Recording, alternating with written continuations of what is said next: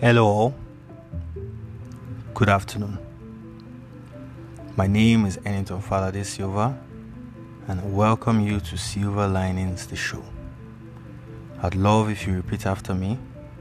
Who I was has made me who I am today. I'm here now so I can do better. Today's topic is impressions. Impressions are ideas, feelings, or opinions about something or someone, especially one formed without conscious thought or on the basis of little evidence. Refer to how you feel when things are good for you. That sense of satisfaction.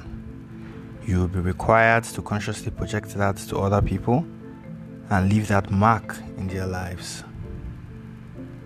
Impressions are the easiest way to visualize an impact, an effect, a result that is immediate, just, and understandable. Imagine a few men pouring cement for a new pavement, and you step on that, and then it dries up. Then imagine you make those same prints on sand that is at the beach. I believe the take home from this episode should be that to get an output you desire, you must always alter the inputs first. You must work on yourself first.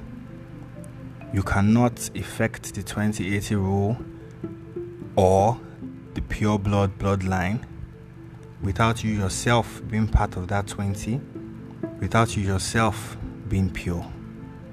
A lion cannot birth a wolf. More importantly, when the inevitable act of people stepping on our concrete in the night while we rest from a day's work, we must be prepared to work on the inputs. Surprisingly, you get a lot of feelings too by making other people feel good about themselves. You become an embodiment of the rule, love your neighbor as yourself. Till the next episode, this remains the Silver Lining Show, and my name is Eniton Falade Silva.